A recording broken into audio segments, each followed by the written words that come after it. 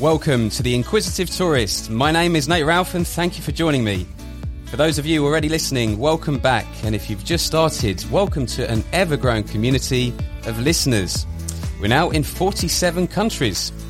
And for this episode, those of you in France and Martinique are going to really love it because of the French connection. But then again, so will the rest of you. A beautiful episode is in store. All over the world, in almost every culture, the city of Paris features in movies, theatre productions, songs, famous cuisine and popular culture. It's a romantic getaway in every sense of the word that people dream of. Today, I'm going to speak to the guy who started the EarfulTower.com. He's the owner of the award-winning Earful Tower podcast about all things France and Paris. His name is Oliver G. Oliver, welcome to the show. Thank you so much for having me on, Nate. It is a thrill to be here. Thank you for coming on and making the time to speak to me, Oliver. I know you're a very busy man, so I really appreciate it. And I'm sure many of the guests are going to love hearing what you have to say. I'm excited about it, and congratulations to you on being in 47 countries. That's almost 50, and from one podcaster to another, 50 is the big celebration. Thank you. So yeah, Oliver, thanks for coming on. Now, your accent is very clearly is Australian or Aussie, but I can't place exactly where in Australia it's from. Do you really think it's very clearly Australian? I'm not sure. Like, some people have no idea where I'm from, or are you just good with accents? Well, I'm quite a traveller, so I'm moderately good with accents, but yeah, maybe not the best.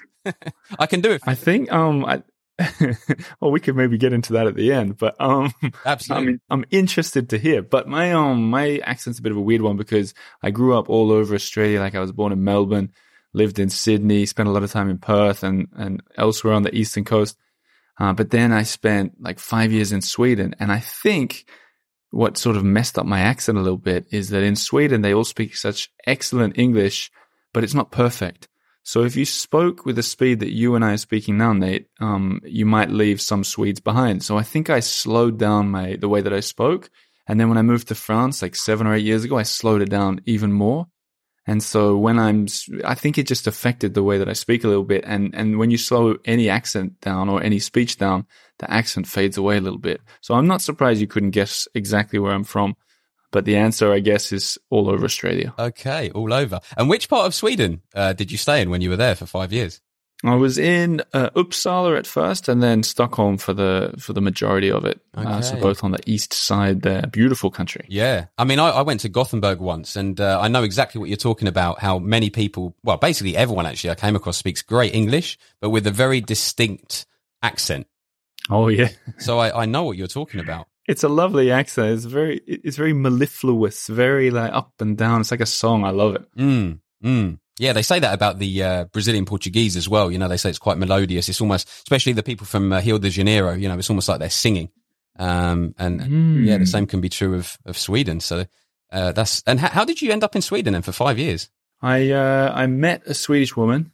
Right. Who's not the Swedish woman who became my wife, who I met soon after, actually. But I went over there for that, got a job that kept me there. I worked as a journalist. So I went over there I didn't speak Swedish.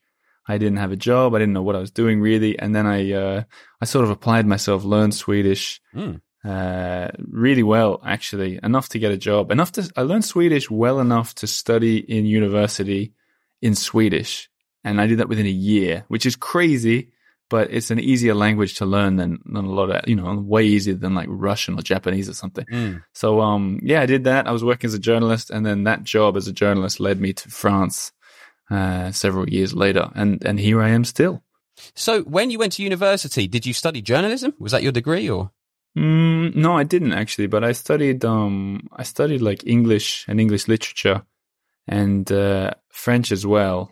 Although, weird, when you study language in university, it's so different. I honestly think that you can learn a lot more language from spending, time on the streets of that country, solving problems. And even if that problem is just how to get a coffee that you want exactly, or, how to complain about something, or how to get a, just solving a problem can teach you so much more than learning all these tenses and stuff that you learn in the school. So when I finished that university, degree. Like I didn't speak decent French at all. And then that time in Sweden, I just lost everything I learned in French. I think the Swedish words pushed all the French words out. So when I came here to Paris, I wasn't at zero, but I really wasn't far off it. In all like deep seriousness there, I was rubbish at French there. But I mean, on a serious note, to be able to study a degree in a language that you've just picked up, did you say in a year? Yeah, but no, I could, I didn't do a degree. So when I was in Sweden, I studied at university there, but I didn't do a degree there. I did a university course that was, it essentially gives you the permission to study in Swedish if you wanted. So right after, I could have gone and done a journalism degree or an engineering degree or whatever in the Swedish language. Like legally, I could do it. So it's kind of like being legally fluent, you know? Mm. So that was, I never studied a degree in Sweden. I studied in Australia. I don't know. I guess I'm legally fluent, you could say. Legally fluent. That's brilliant. So getting back to your childhood in Australia or your formative years there, how was your childhood there? Like whereabouts, you said sort of pretty much from everywhere. Where did you actually live when you were there with your family? Well, it's kind of weird because like I'm planning to go back home now for Christmas. And when you say home, when you've moved around a lot, it's really complicated because my parents live in one state. My siblings are in 3 different states, and like all my friends are in another city from where I grew up in Perth. So if I go back, where are you meant to go? Where do you spend your time? Do you spend it with your parents? Do you spend it with your friends? I don't know. And I definitely have no intention or reason to go back to the cities and towns I spent from the age of like 0 to 15, So I think also having been away for about 10 years now, it's distanced me a little bit from it. And I'm excited to go back and catch up with family and everything and sort of get back in touch with my roots, have some Vegemite, see some koalas, that kind of stuff, It is interesting because Australia is so far removed from the rest of the world, isn't it? So it's literally like where you are now, Paris, you're literally in the hub of Europe or the heart of Europe, And it's just it must be such a different vibe to Australia. Well, that's the thing. It just that's the thing that's difficult with it because going back, I haven't been for 5 years, and that's not intentional. Obviously, we had the lockdowns and everything, but like if you're going to travel to Australia from Paris, it has to be a proper trip. And when you live in Europe, you've got this opportunity suddenly, especially when you come from Australia like I do, you have this opportunity to go see these other European countries or maybe take a trip to Africa or America. And then like the time just gets away from you. So it's like you can't, like my wife can duck back to Sweden really easily, in 2 hours basically. But for me to go visit family in Australia, it takes like 25 hours just to get there. So it unfortunately finds a way of taking a back seat, So it's a tricky thing. It's a very tricky thing. Yeah. And you said that wasn't the Swedish woman that you ended up marrying. So the one that you're married with now, is it just you and her, or do you have any children? Yes, we have. So my wife is called Lena. She's Swedish, and we have a baby, a 5-month-old baby called Otis. And that baby is Australian and Swedish, but absolutely not French, even though he was born in Paris because I don't know if you know much about this, Nate, but French admin is extremely complicated. Yes. And becoming a Frenchman isn't even possible anymore. They changed the rules. So he's 100% Parisian, but 0% French, which is a pretty interesting little life for a 5-month-old, but that's just the way it is. I think one of your episodes was about that, wasn't it? About admin and how complicated it was? Oh man, I've got a story and I'm not going to get into it because it'll take a long time to tell. I'm going to do the 20-second version for you and your listeners is when he was born, you have to go and register the child within 3 days, pick a name and get the birth certificate. And because this boy's father was Australian and mother was Swedish and we didn't have a marriage certificate in French, I had to jump through about 7,000 hoops against the setting sun deadline to let that baby exist in France. And I say exist, that's what the guy said to me. He's like, your baby won't exist if you can't figure this out by the end of the day. Yep. So it was one of the most dramatic, almost traumatic experiences.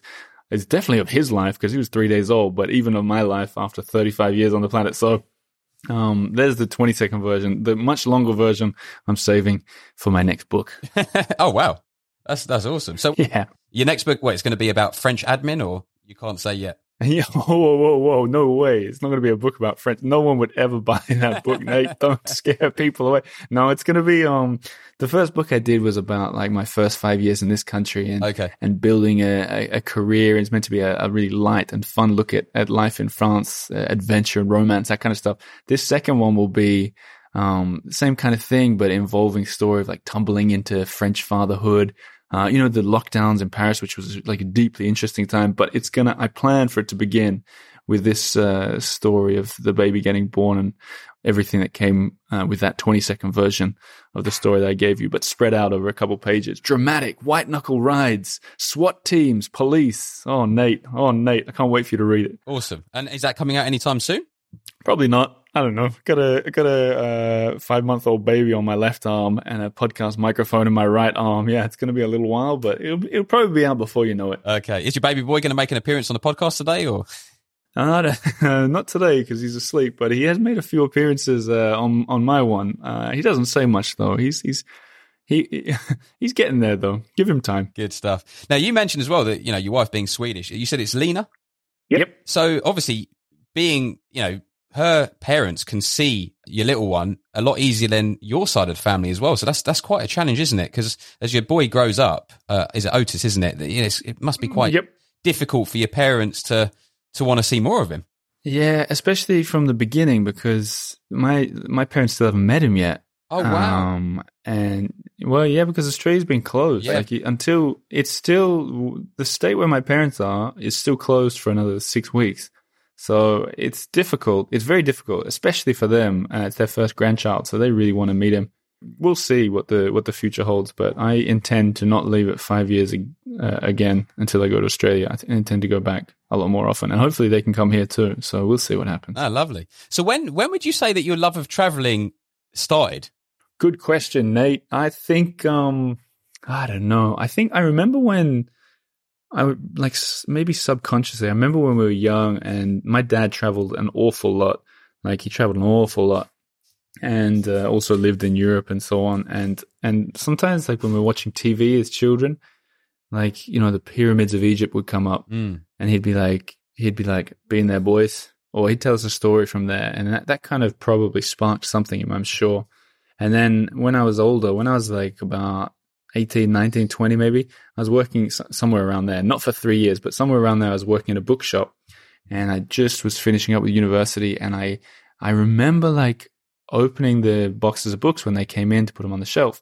And whenever the Lonely Planet books came in or any travel books, neither of us are sponsored by Lonely Planet, right? We can say whatever we want. Travel books, when they came in, I'd look at them and look at the cover and I'd be like, oh my goodness, I want to go to Kenya. I want to go to, I don't know, Portugal, and I just sort of dream about it. And I don't know. So now flash forward another 10, 15 years and I've traveled a lot. So I'm very fortunate in that way, I guess. How many countries have you been to? Have you got an idea off the top of your head or? I counted it once and I don't remember now, but I would say I don't know, 35 to 50. Okay. Let's say 40. Yeah. Pretty much, we're on a par then. I think I've been to 37, so yeah, we're on a par almost. I mean, with your job, you need to know how many you've been to because that's probably a question that you ask a lot of people. I don't know because I did most of my traveling when I was younger. But can I ask you where you traveled mostly? Oh goodness me, that's a good question. I wouldn't even know how to answer that. I'd probably say the Caribbean islands and South America. Interesting. I mean, I've rinsed the West, but not really done too much of the East. So believe it or not, I haven't even been to Australia, even though I've actually got quite a few Australian friends, but I've never been to Australia, and I've got to fix that at some point. Absolutely, yeah. Yeah, I've been to obviously, the US and Brazil, Colombia, Dominican Republic, Puerto Rico, St. Lucia. I get the sense you speak Spanish. Am I right? Mi español es no muy bien, pero quiero aprender más. I don't speak Spanish. Well, it sounds like you got a pretty good accent. You could have fooled me. I don't know. Do you speak Spanish or? No, not at all. Not at all. Yeah. So, I mean, we've spoken a bit about traveling, but when specifically would you say that your love affair with Paris began? Like, how did you even end up there? Well, I don't know. Because I studied French, I guess I'd always been kind of interested in it. But I never visited until I was like 21-ish. And I had a really cool story that, in fact, I'll give you I'll give you the 45-second version. What do you think? Go for it. I don't want to go on too long on any story, but this is No, you're a great storyteller. Okay, it's 40. Oh, well, thank you. So when I first came here, I was with my little brother Eddie, who was 12, a young 12 at the time, and through a series of sort of miscommunications and misunderstandings about how it all works in France, we hadn't secured somewhere to stay that night. And we went, and remember, I'll give you the quick version here. We went down the Champs-Elysees, found a tourist booth, asked her for recommendations where we could stay. She said, it's peak summer, you're never going to get anywhere, sleep on a park bench. Little time passed, and I went back to her and I said, look, I don't know what I'm going to tell my parents. If I make my 12-year-old brother sleep on a park bench, what would you do if you were in my situation? And it ended up that she invited us to stay at her place. And she had kids that were the same age as him, and she was just the most loveliest woman.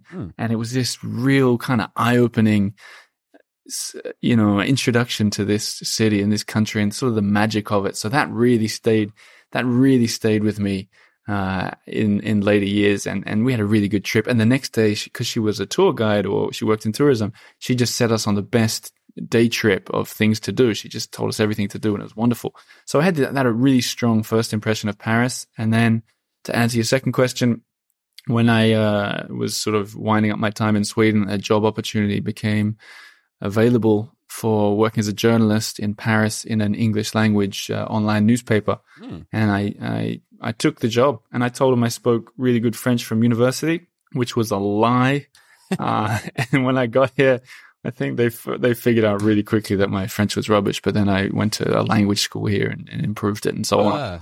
And then, that's how we got here, I guess, via quitting that job and starting a podcast. And now you kind of got my whole life story. No, that's really cool. I love stories as well when you turn up to a place, don't have accommodation, and then you end up meeting some random person and staying in their house. Because it's happened to me as well when I was backpacking. And so many stories, and it's amazing. And it actually shows that human nature can be really, really good as well.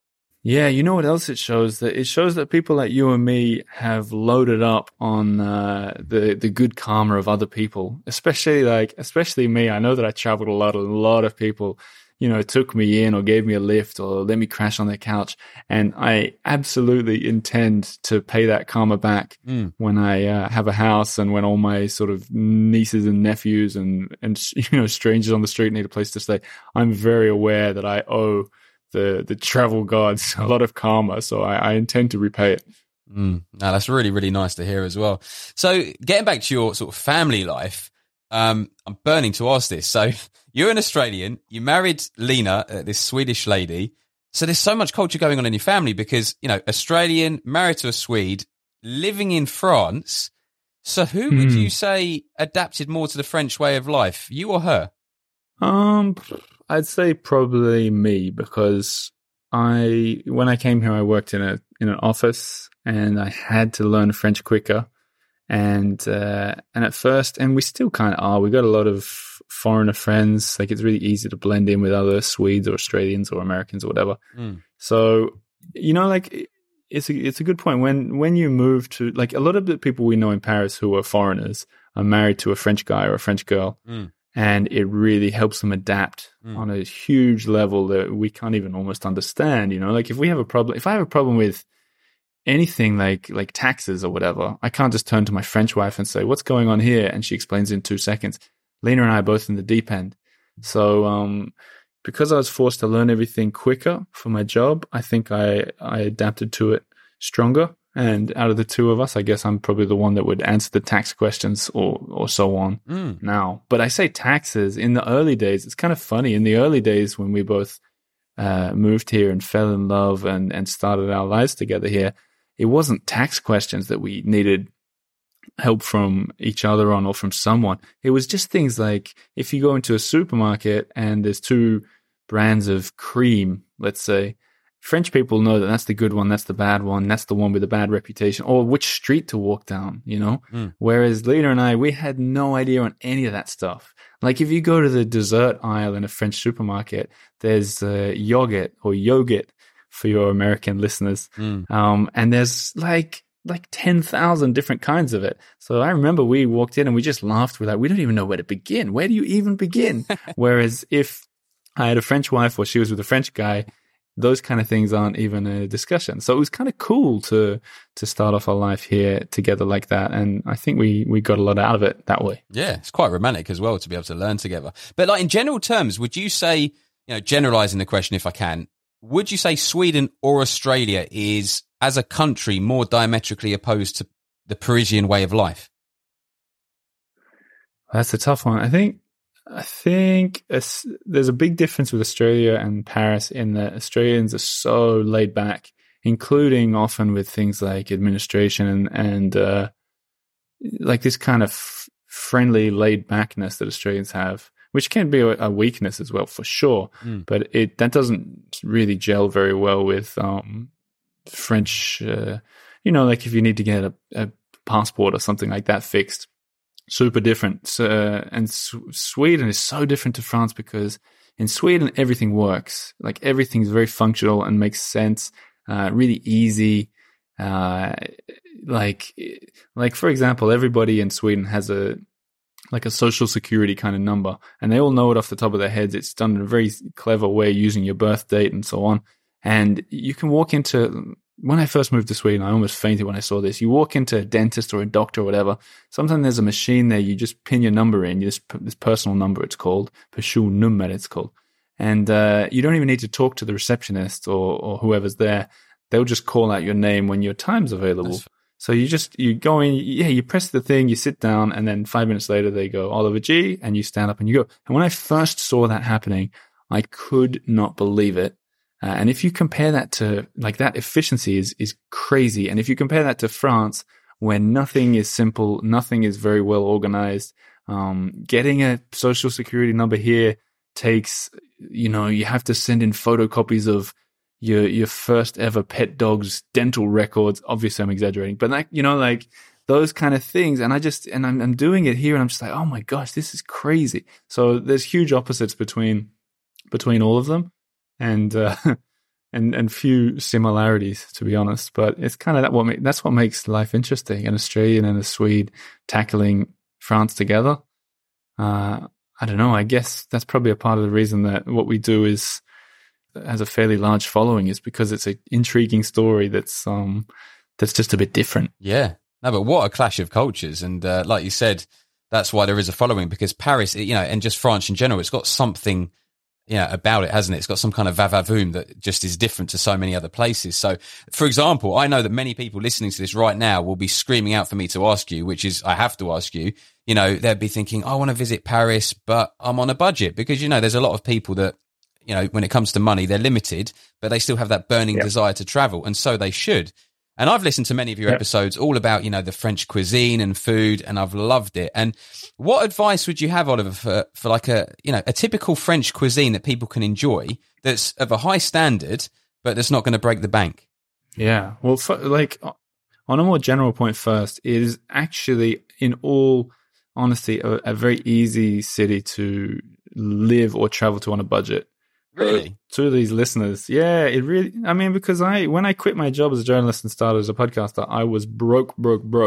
Like broke. And I lived here. So if I can do it, anyone can do it. Anyone can do it for sure.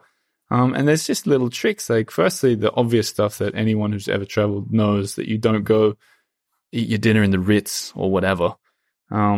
Like, it's really common in Paris for students and younger people and a lot of hipsters to go to a supermarket and grab cheese and a baguette and ham or whatever, and beer from the supermarket, and go and sit by the Seine River or the Canal Saint-Martin and have a picnic for dinner. Mm-hmm. And that would be you eating, it's like eating in a supermarket price, So it might sound weird for people listening in countries where they don't do that kind of stuff, but it's super common here. And if you're like 5 people, like if you go to the Canal Saint Martin, in the summer, you'll see like hundreds and hundreds, maybe thousands of people that do that.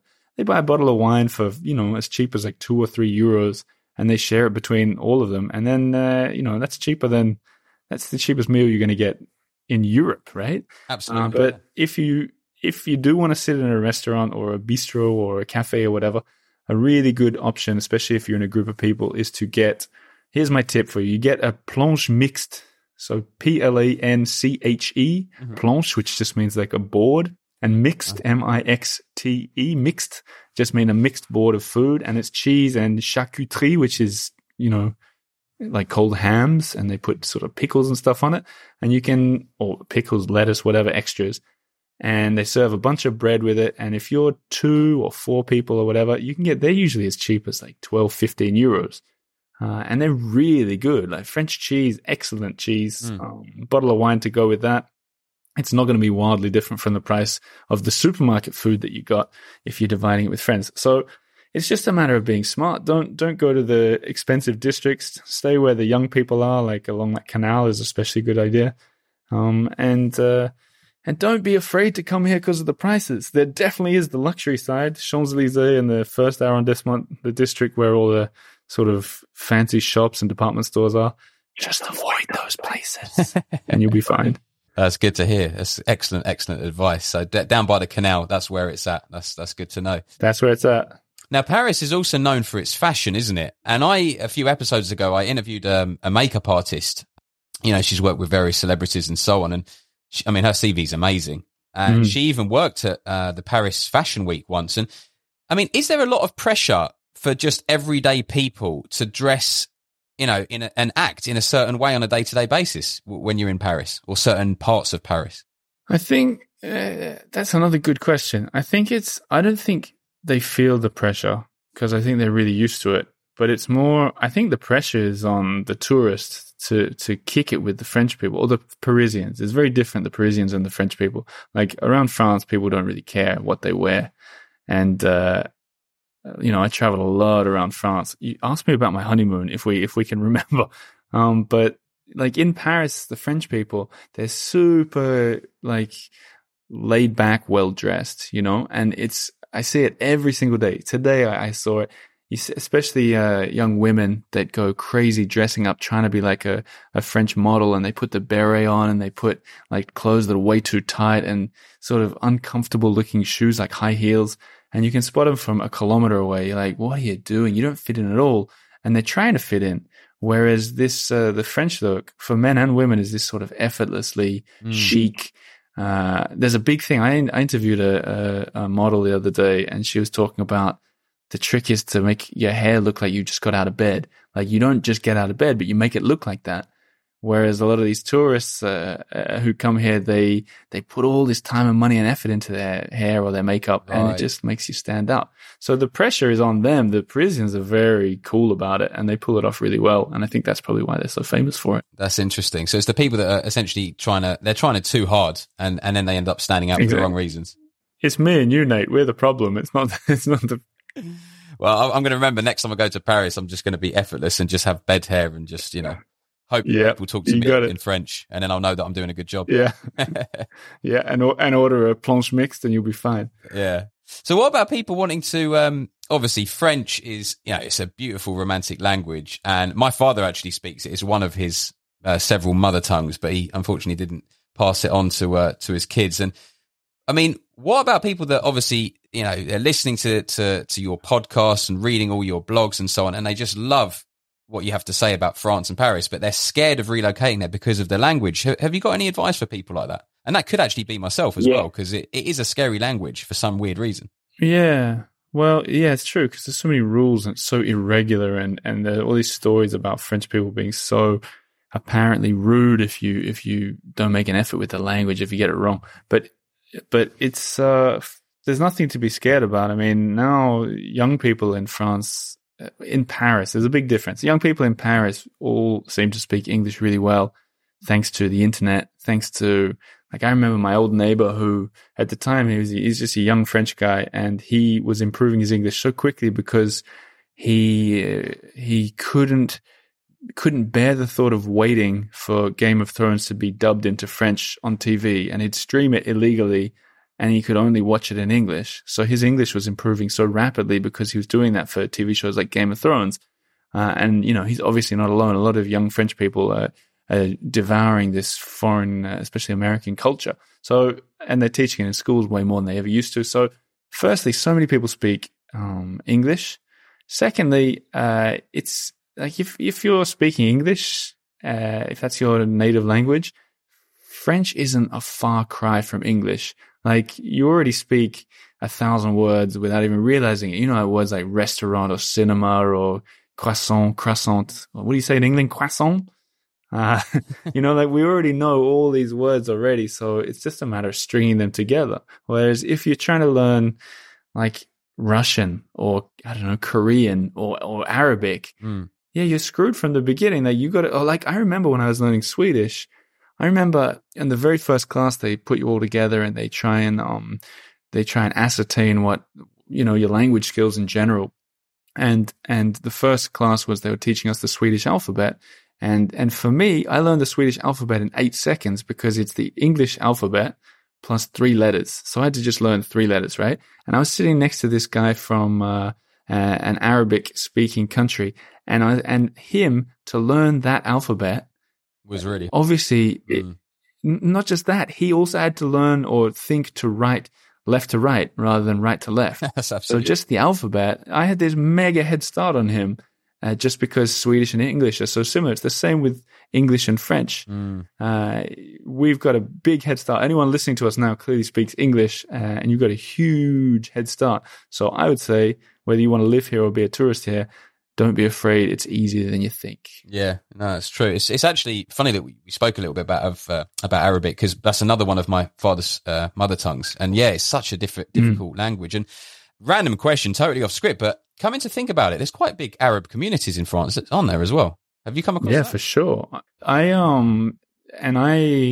was thinking about it the other day, and I was thinking it'd be cool to learn some Arabic words. So I was watching a YouTube video because especially where I used to live in the 18th district of Montmartre, there are a lot of Arabic people who ran shops nearby, and I thought I always liked trying to speak people's languages. So I put on this YouTube video, tried to learn hello, how are you, and those kind of things. And it was such a see, look, you're a polyglot. That's all I know. You're a whiz. How are you? That's all I know how to say in Arabic. I couldn't, I don't even want to embarrass myself trying to remember it now, but I was like, I'm just going to learn 5 phrases. And I found it really, really difficult compared to, you know, like if you wanted to learn Portuguese or something like that, that uses the same alphabet. So yeah, I don't know, that sort of goes back to the previous thing we were talking about. But yeah, there are a lot of Arabic people, a lot of, especially in the suburbs, you see them a lot.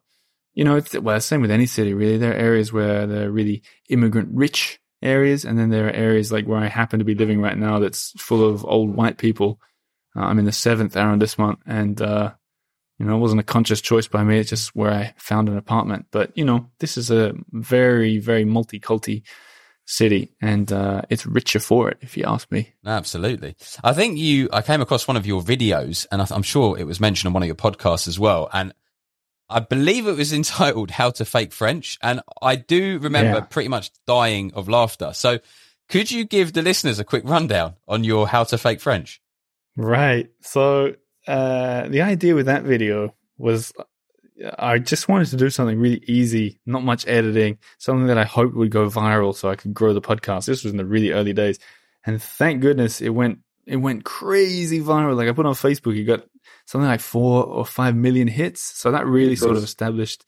I know. On YouTube, it never went super crazy. I think it's got like 100 or 200,000, but on Facebook, it just went wild. 5 million? And, goodness me. That's crazy. And people started downloading it and like adding subtitles and, you know, sharing it on Italian pages or whatever. So really, it probably has, I don't even know how many hits it would have, because it just got away from me, really.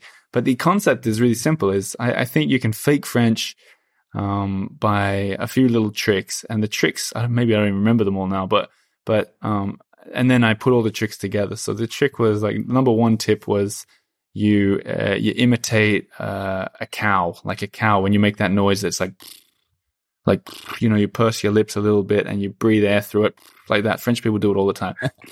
I think I even did it before in this interview. I realized I was doing it myself. And then another tip is you imitate like a monk. And I said, I don't really know what monks sound like, but I assume that they sort of do this kind of noise a lot, like, which French people do all the time. I could just. And then,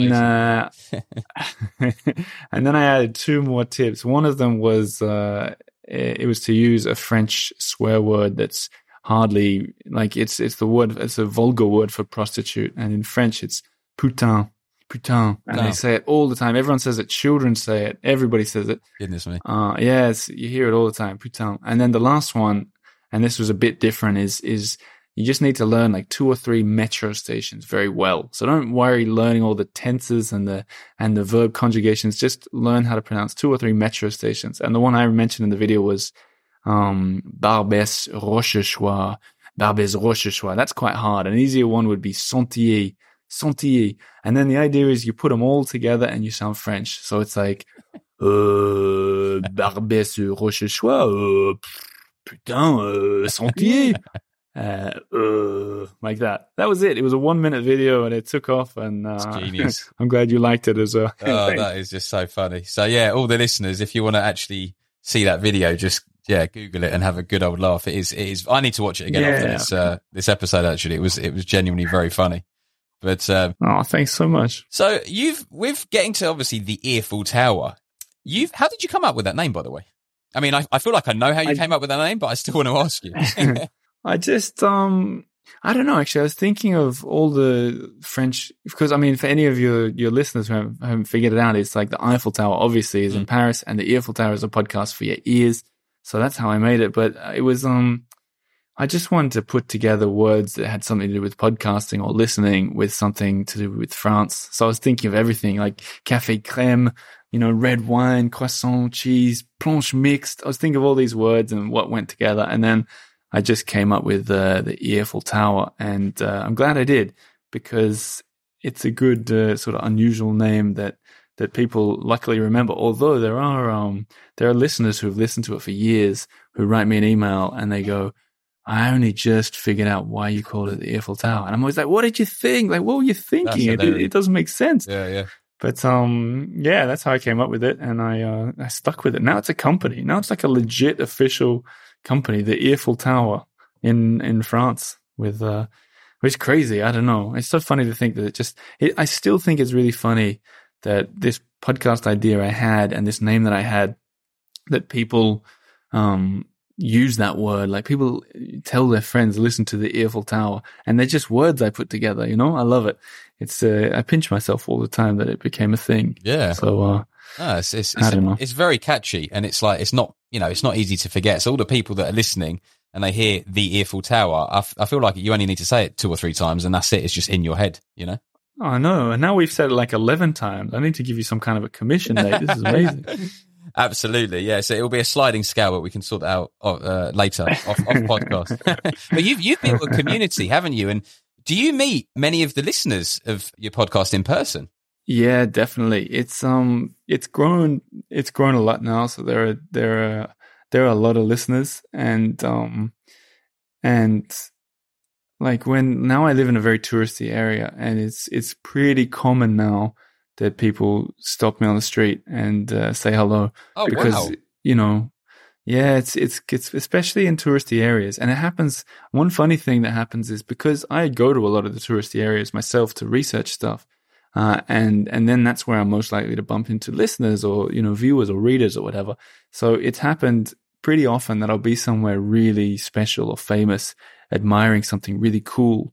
Like one time I was at the Louvre looking at this Leonardo da Vinci sketch, and I was like looking up really close, and this American woman came up and she's like, "Oh my God, are you Oliver G?" And I was like, "Yeah." And she's like, "Oh, I love your work." Yeah.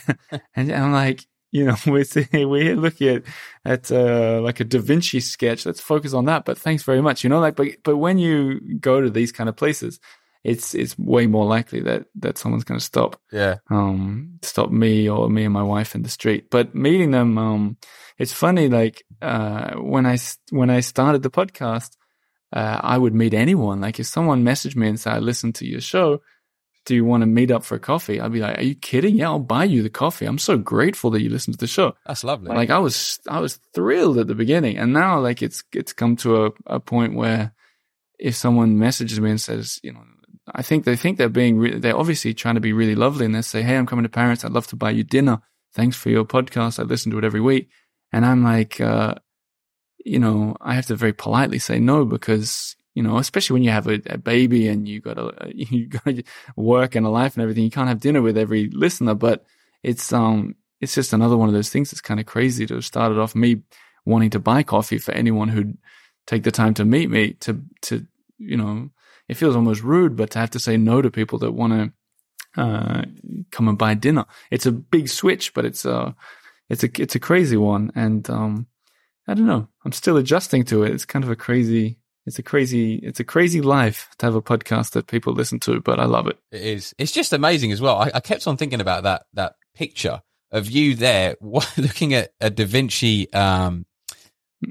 painting, one of the most famous painters ever, and then a woman comes along and it's like, hey, it's Oliver, hey, I love your work. It's quite actually amazing, isn't it? That there you are in the presence of greatness by looking at this painting, but she actually recognizes your work and not his. I know. That's actually amazing. I know. And it's, and you think you're amazed. Like I was really I find it crazy. And like I said, that kind of thing has happened. The exact same thing happened fairly recently in the Victor Hugo Museum. The exact same thing. Like I was looking at a painting and it was another American that came up and said a similar thing.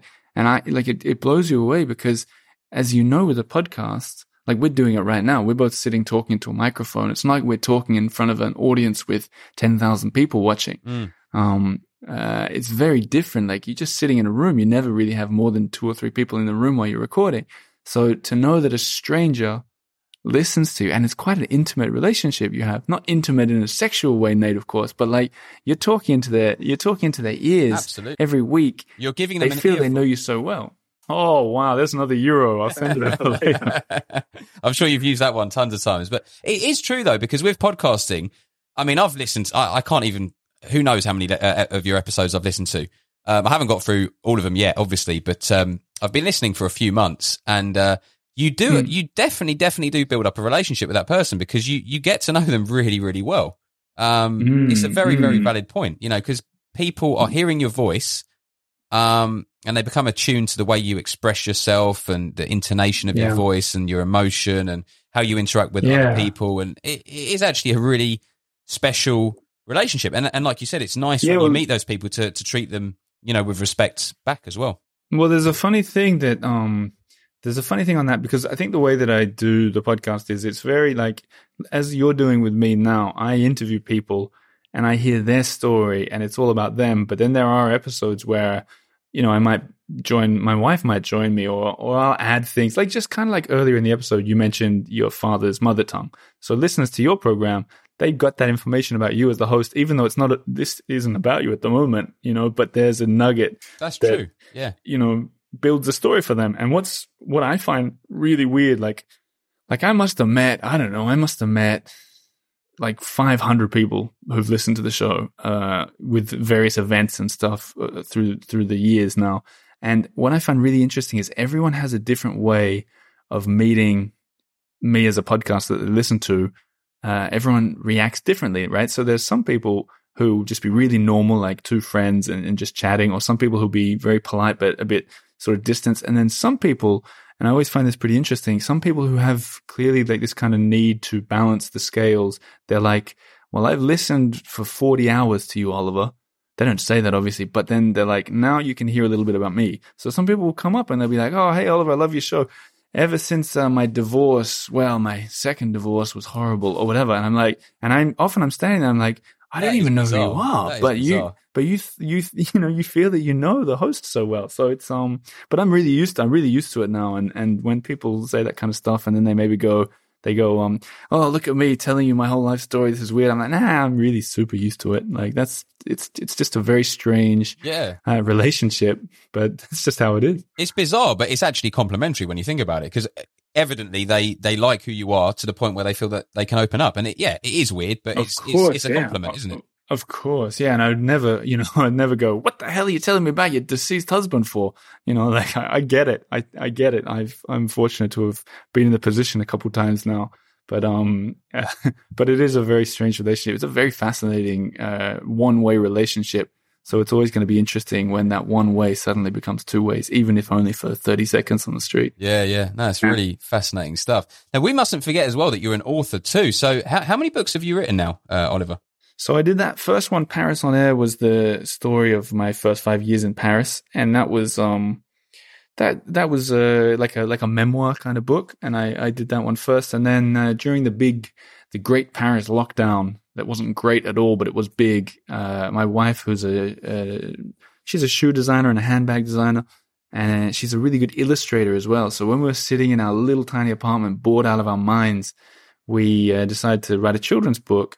And one of the podcast stories that I did a couple of years ago, based on this old lady who told me that she released a crocodile into that very canal we were talking about earlier. I remember that episode. Well, that was a crazy episode, but yeah, I know. So me and my wife were talking about this idea. Let's just make a children's book and see what happens. And fortunately for us, like it just went kind of gangbusters. I don't know. I think because lots of people were in lockdown, had nothing to do. People were very supportive, and it just flew really, which is weird for a crocodile when you think about it. But it went crazy, and we just released our second children's book like 2 weeks ago, which is about a liger and is absolutely fictional, whereas the other one was based on a true story. And suddenly we become children's book author and illustrators, and it's been a really cool ride because it opens all sorts of unusual doors, like the book is being sold in museums and department stores and bookshops around Paris. But also because it's just another way in to, like we're going to do a talk at a school next week, which, as a handbag designer and as a podcaster, they never would have invited us in a school to talk to the kids and their parents, but suddenly that's what we're doing. So it's just been a real door opener and another eye opener too. And, I don't know, we're pretty chuffed with it. It's been a pretty unexpected turn in our paths, and we're happy it happened. Yeah, and so you should be. So there's two children's books. So Roger the Liger. Am I saying that right? Liger, like a tiger. Yeah, that's all right. Roger the Liger in Paris and Kylie the Croc, and of course the book that you mentioned earlier. And then obviously you've got one coming up, so that would be 4. That's absolutely amazing stuff. It's crazy. And I'll say one thing about those books in case anyone's curious about them. If anyone were to look for them on my site rather than, one thing I learned about authors, because I interviewed a bunch of authors in Paris, is it's a tough game. And like websites like Amazon and stuff I don't know how authors are surviving with big websites like Amazon and stuff. So what I've learned to do personally as well is if an author has a website, is to always seek it out as a first port of call in getting a book. Right, and then sell directly to your clients off your website type of thing. Basically, that's what we do. And we've got people helping with distribution like in all across America, in Canada, and in Australia. We self-published them. We really took on the traditional way of doing books, which it goes back to like having a podcast with lots of listeners. And this is a whole different topic for a whole nother podcast, but like, it seems crazy to go the old school way of making a book, of getting an agent and a publisher and giving them all the profits essentially, and hoping that one day you'll make some profits out of it. If you've got a big audience, you can self-publish a book and sell it directly to them, which I think is the future of especially podcasters and YouTubers and stuff. I think it's the future of the way to do it. Yeah. If you ever do a book, Nate, that's how I'd advise you to go about it. Goodness me, I've never thought about doing a book, but now that you've given me inspiration for sure. So who knows? One day. Oh, that's good to hear. How lovely. Yeah, I hope you do. No, thank you. If I ever do, if you don't mind, I'll have to drop you an email and get a bit of advice on. Please, no, call me anytime. Thank you. But you mentioned a pandemic a few minutes ago as well, so just have to ask you about that. You said it was quite interesting what happened in Paris, but did it make you and your wife a bit more, I mean, you clearly love Paris already, but were you even happier to just think, well, we can't go anywhere anyway, let's just enjoy Paris to the absolute full? No, it definitely didn't, because it was one of those very strict lockdowns and we were only allowed out 1 kilometer radius of our apartment. And Paris, I don't know if you remember, Paris was one of the first cities really in the whole world that got super struck by all that. It was China, and then it was Italy, and then it was Paris. And our apartment was so small, like it's 1 bedroom and 1 small living room, and we had to spend, it was 55 days or something in there. And that was tough. Like when we were, like I know it was different for every country, and some people had it way tougher, some people had it way lighter than that. But that first one, we were only allowed out of the house for, I think it was an hour every day, and you had to sign a permission slip in case the police stopped you. So no one enjoyed it, I don't think. It was, that part of it I didn't care about Paris really at that point. We're just trying to get through it. But when it ended and started opening up and all the tourists were gone because they legally couldn't be here, that was a super, super interesting time for Paris, because I've got so many cool pictures and cool stories about walking around the most tourist heavy areas in the world, like the Sacré-Cœur or under the Eiffel Tower.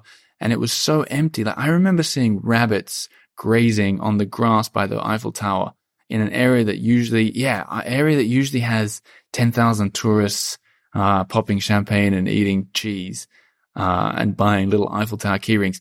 There were rabbits running around, and I was like nature, like the grass around it grew like higher than your knees. It was just a wild time.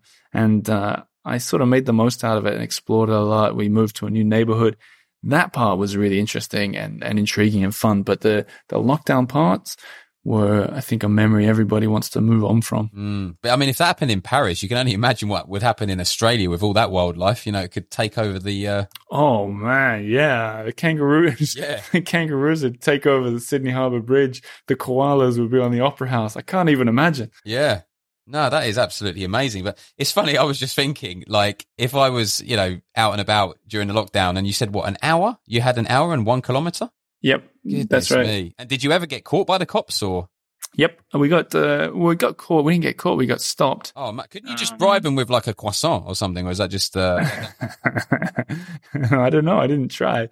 Maybe, but it was. We got stopped enough in the early days to make us scared, because there were big fines if you got caught beyond your kilometer, and plus, it wasn't just that we were scared of, because it was so new at the time. I don't know what it was like in all the other countries, but for us, we were like, we didn't want to go further and mingle with people or even be on the street with people. It was so confusing. This is like 2 years ago now, or whatever it was.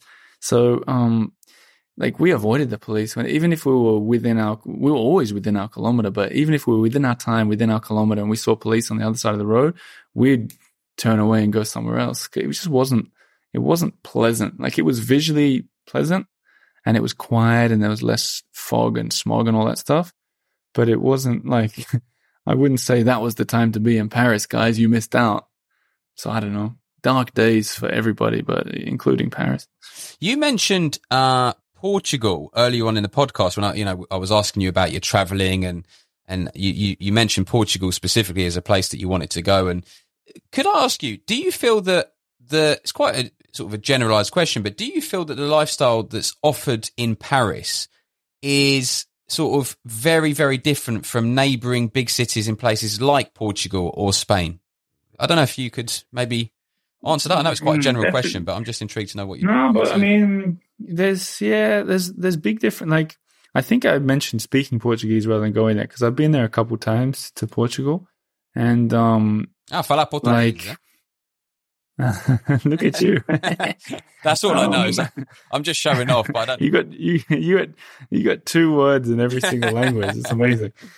There's a huge, like, I think what's more interesting is how different every big city is that is so close together. Especially for me, coming from Australia, where you can get in a car in Perth and drive 25 hours and get out of that car and everyone's speaking the same language, looks the same, eats the same, watches the same TV. Whereas if you get in a car or a train and go from Paris in any direction for 4 hours, it's so different, whether it's a big city or a small city or a town. I don't know, like, I think there's a hugely different mindset and sort of set of cultural rules and norms that I've seen traveling a lot, especially around Western Europe, especially around Eastern Europe. But I think that's what makes it all so interesting. That's why I want to be in Europe. That's why I love it. But as for a perfect answer to a general question, I don't have one, Nate. But I'm excited to explore as much as I can in these kind of countries before I'm too old to do it. Well, only in your mid-30s. There's still time, but yeah, I got time. Yeah, no, that's it. So I feel like with everything you're doing, do you feel that your future is obviously in Paris, or at least in Europe, with Paris always a part of your life? I don't know. I wonder about how hard it would be to switch it up in any way. Like, not that I intend to, but just, it's always interesting to think, like, writing children's books and nonfiction for adults is you could easily be anywhere. You could be sitting on a small island in the Caribbean and do that stuff.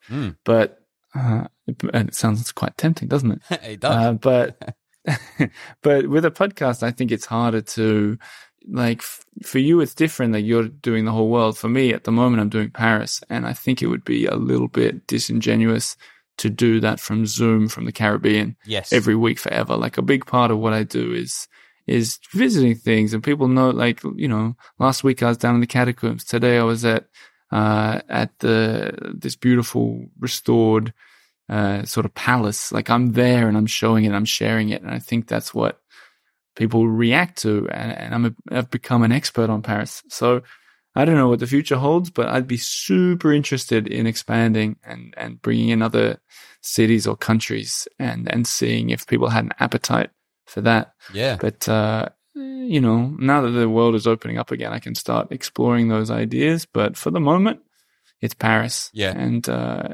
And I'm enjoying it a lot. No, very interesting answer. It's funny because I just had a vision of you sitting there on the beach with your laptop and, writing children's books and doing all your podcasting via Zoom and whatever. But maybe in that scenario, you wouldn't have the random American lady saying, "Oh, you Oliver G," because obviously you're so part of it now. You're in Paris, and like you said, you're seen by all these people, probably the locals and tourists. And that's actually very cool for you and for your brand, isn't it? Because like you said, it becomes, it just shows that you're a very genuine guy and you truly love what you do and you love the place that you talk about. And that's what people want to see.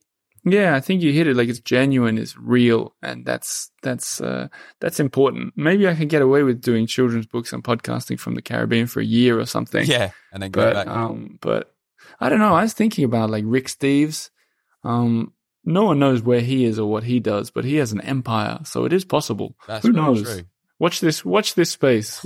Watch this space. We will do. So, I mean, where next for your podcast and for you then, following on from that? I mean, do you feel that it's just, no big changes in the foreseeable future? Obviously, you've got your new boy, Otis. That's right, isn't it, Otis? Yeah, that's right. That's it. I suppose you just feel, let's just enjoy family life now in Paris, bring up your little boy in the Parisian way of life. And that's probably at least a great few years, isn't it?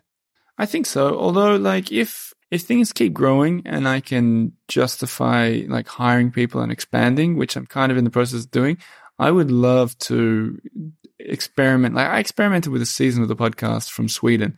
I called it the Earful Sweden. I think I did 10 episodes and it was pretty well received. And, like, I did that because I was in Sweden a lot at the time and I have this connection to Sweden, as we talked about. But I'd be really interested in going to countries or cities like Rome and London, for example, and just trying to do a season there, spend like a month or two there, interview, like, have experts teach me. I could be the idiot, exploring these places and see what comes from it. But it's, that's for if it grows. At the moment, as you know very well, Nate, making a podcast when you're on a small team or a team of one in a lot of people's cases is hard. You got a lot of things to do behind the scenes that take up all the time. So it would have to be growth in the company, but I'm up for it. I'm always up for adventure and intrigued to see where it would take me. Yeah, good answer. Absolutely awesome and exciting answer as well. And so for people as well that have obviously loved listening to you, the earfultower.com, that's the best place that they can find you? I think that's the best place to get a good overview of what I do. Your people that are listening, they're podcast people, so I'd say just subscribe to the Earful Tower and give it a listen. But often what I've lately started telling people is it's like, find the channel that you like the most, if it's YouTube or Instagram or Facebook or whatever, and just follow whatever you use. Follow me there, the Earful Tower, and then gradually see if I can't convince you to become the next person that's going to stop me on the street somewhere in Paris. Or when looking at a Da Vinci painting or something.